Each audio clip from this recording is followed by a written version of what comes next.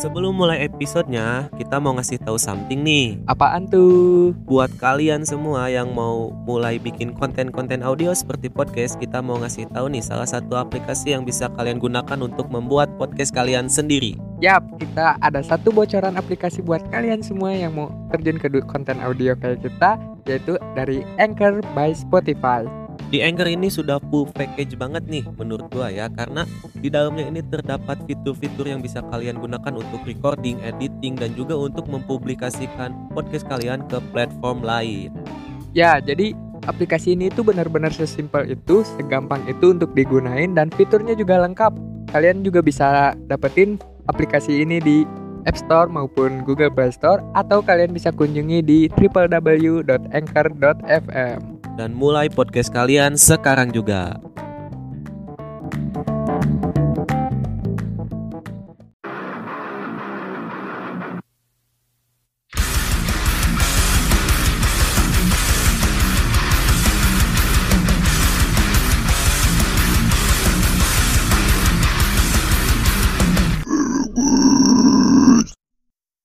Hai, balik lagi dengan gua.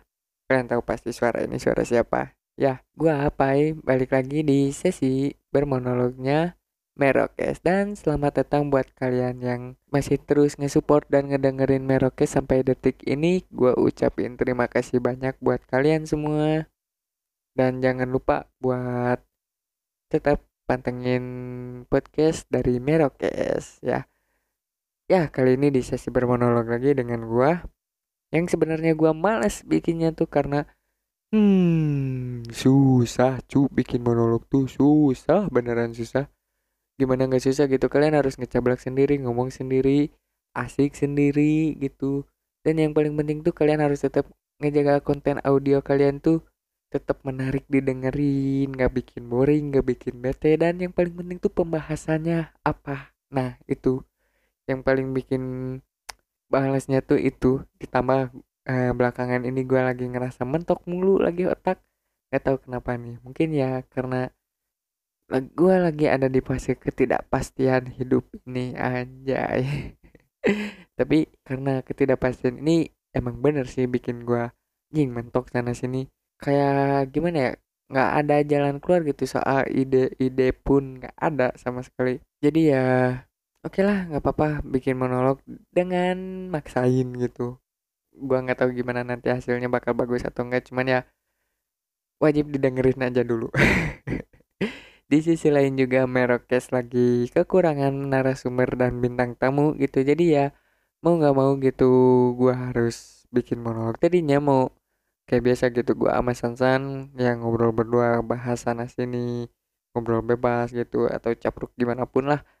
Cuman takut kalian bosen gitu ngedengerinnya karena obrolan kita berdua yang gak jelas mulu. Jadi kita putusin untuk ngebuat monolog lagi buat episode berapa berarti ya? Ya, episode yang akan datang lah pokoknya.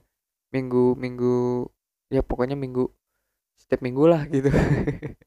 Oke, ya balik lagi yang tadi gue bilang, ketidakpastian. Semua manusia pasti pernah ngalamin yang namanya ketidakpastian ini. Siapa sih yang gak pernah? Misalnya kalian digantung gitu sama crush kalian. Cuman ya nggak. Paklah cinta-cintaan lah. Gua nggak mau dengerin cinta-cintaan dulu. Bikin sakit hati aja cuy cinta tuh. Cuman ya gimana ya, cinta tuh emang indah sih.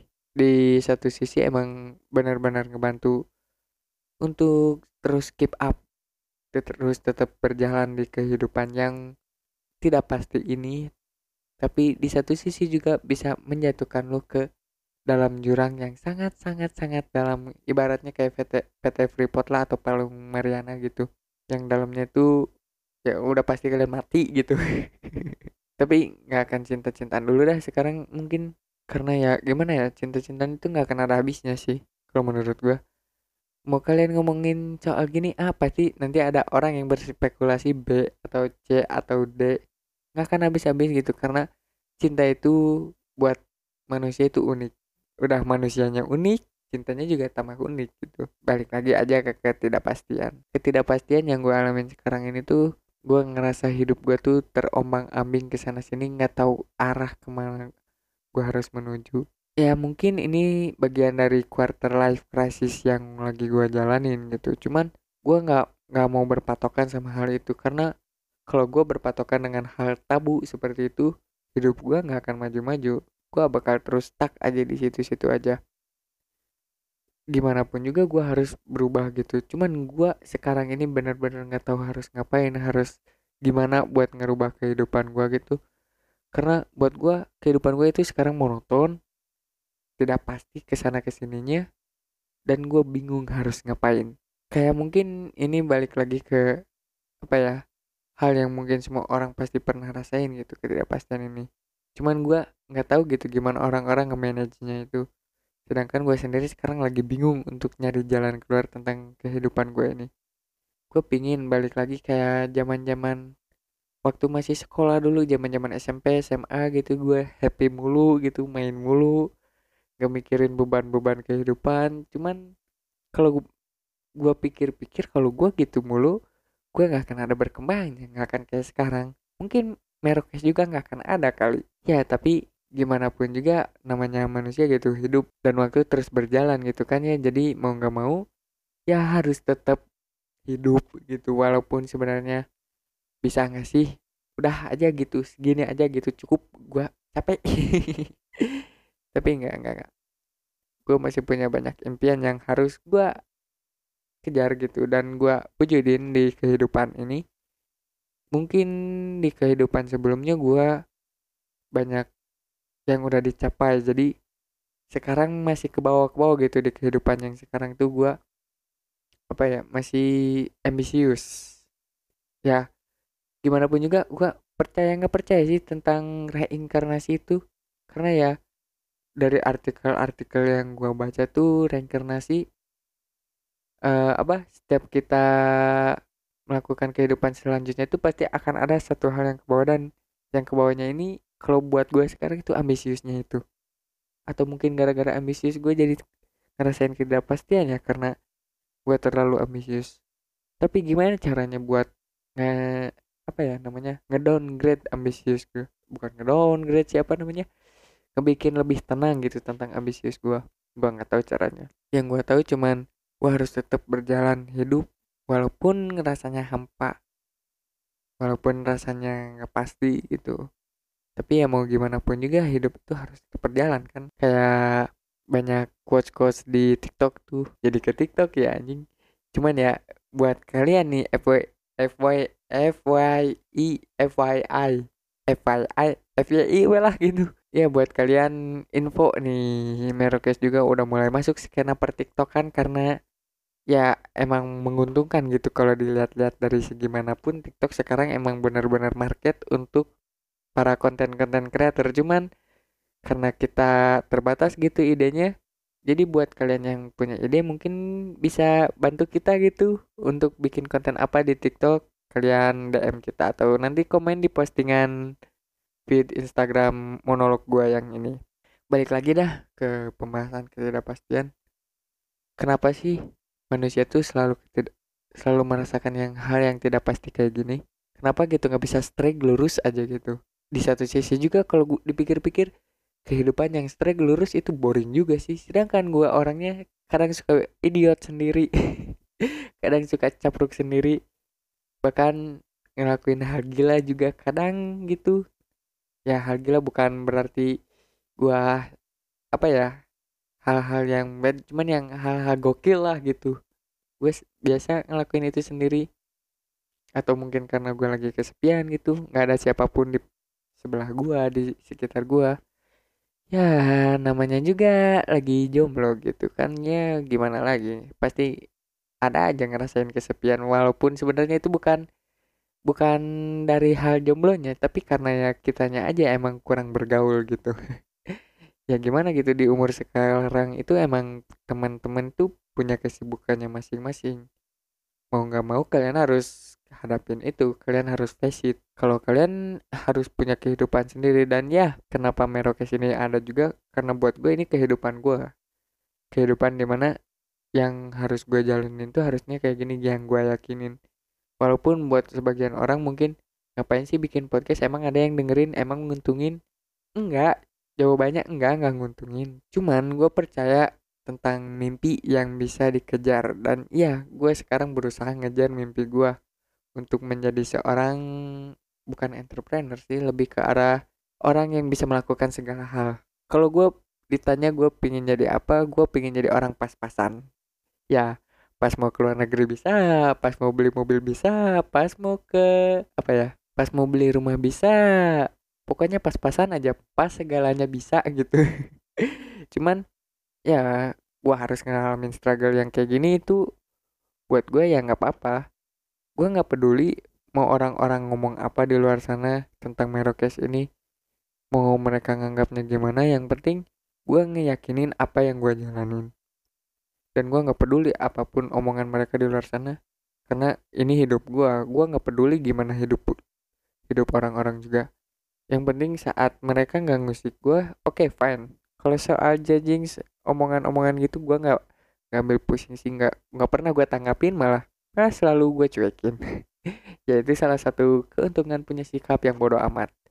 Cuman kalau misalnya dimasukin ke dalam hal-hal cinta ini, kadang sikap gue ini tuh selalu menjadi permasalahan yang selalu ada dalam setiap lini percintaan. Buat orang-orang yang punya sifat cuek atau bodoh amat kayak gue tuh, pasti mereka relate lah dengan apa yang gue rasain saat selalu dianggap nggak ngapa-ngapain, padahal sebenarnya selalu ngapa-ngapain. Ya bukan artinya hal konotasinya negatif ya, bukan bukan. Lagian mau negatif gimana, jomblo juga sekarang. Anjing, jadi promosi mulu gue anjing.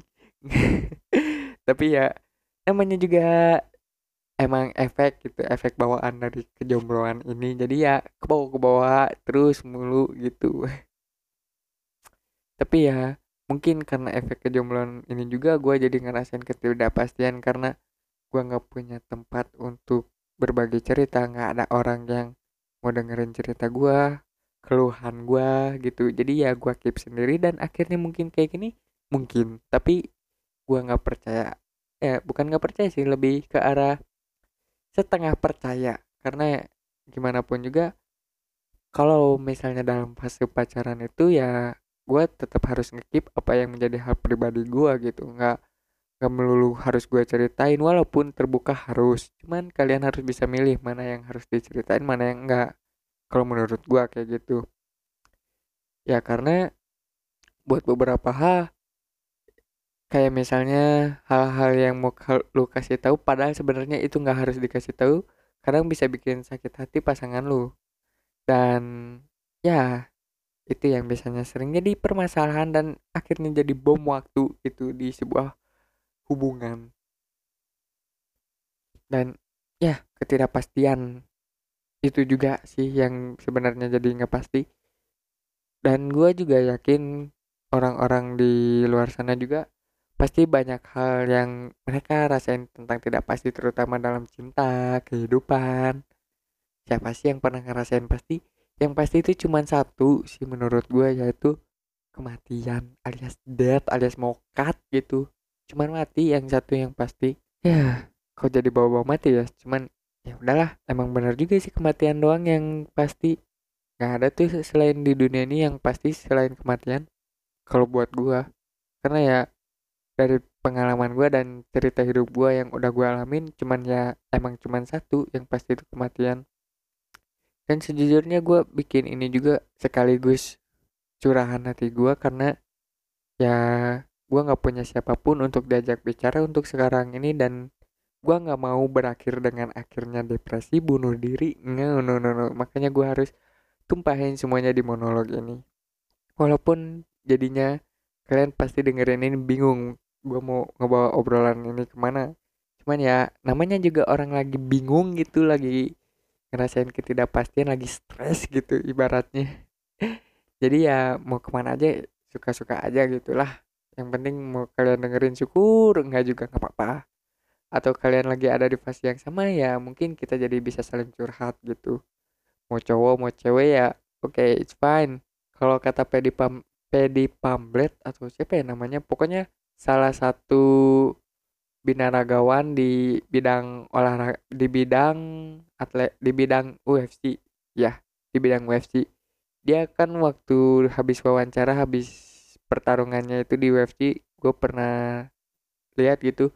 Dia bilang, ketika hari lu ngerasa berat, ketika lu benar-benar ngerasa fucked up, carilah seseorang untuk diajak berbicara. Carilah siapapun yang mau mendengarkan cerita kalian. Jangan kalian simpan sendiri. Terus dia bilang, gue lebih baik melihat teman gue nangis di pundak gue daripada gue harus datang ke pemakamannya minggu depan. Ya, itu makanya gue bikin ini juga. Gue lagi, ya mungkin gue harus butuh numpahin perasaan gue dan emosional gue saat ini daripada akhirnya gue buntu gitu dan akhirnya milih jalan yang gak bener gitu.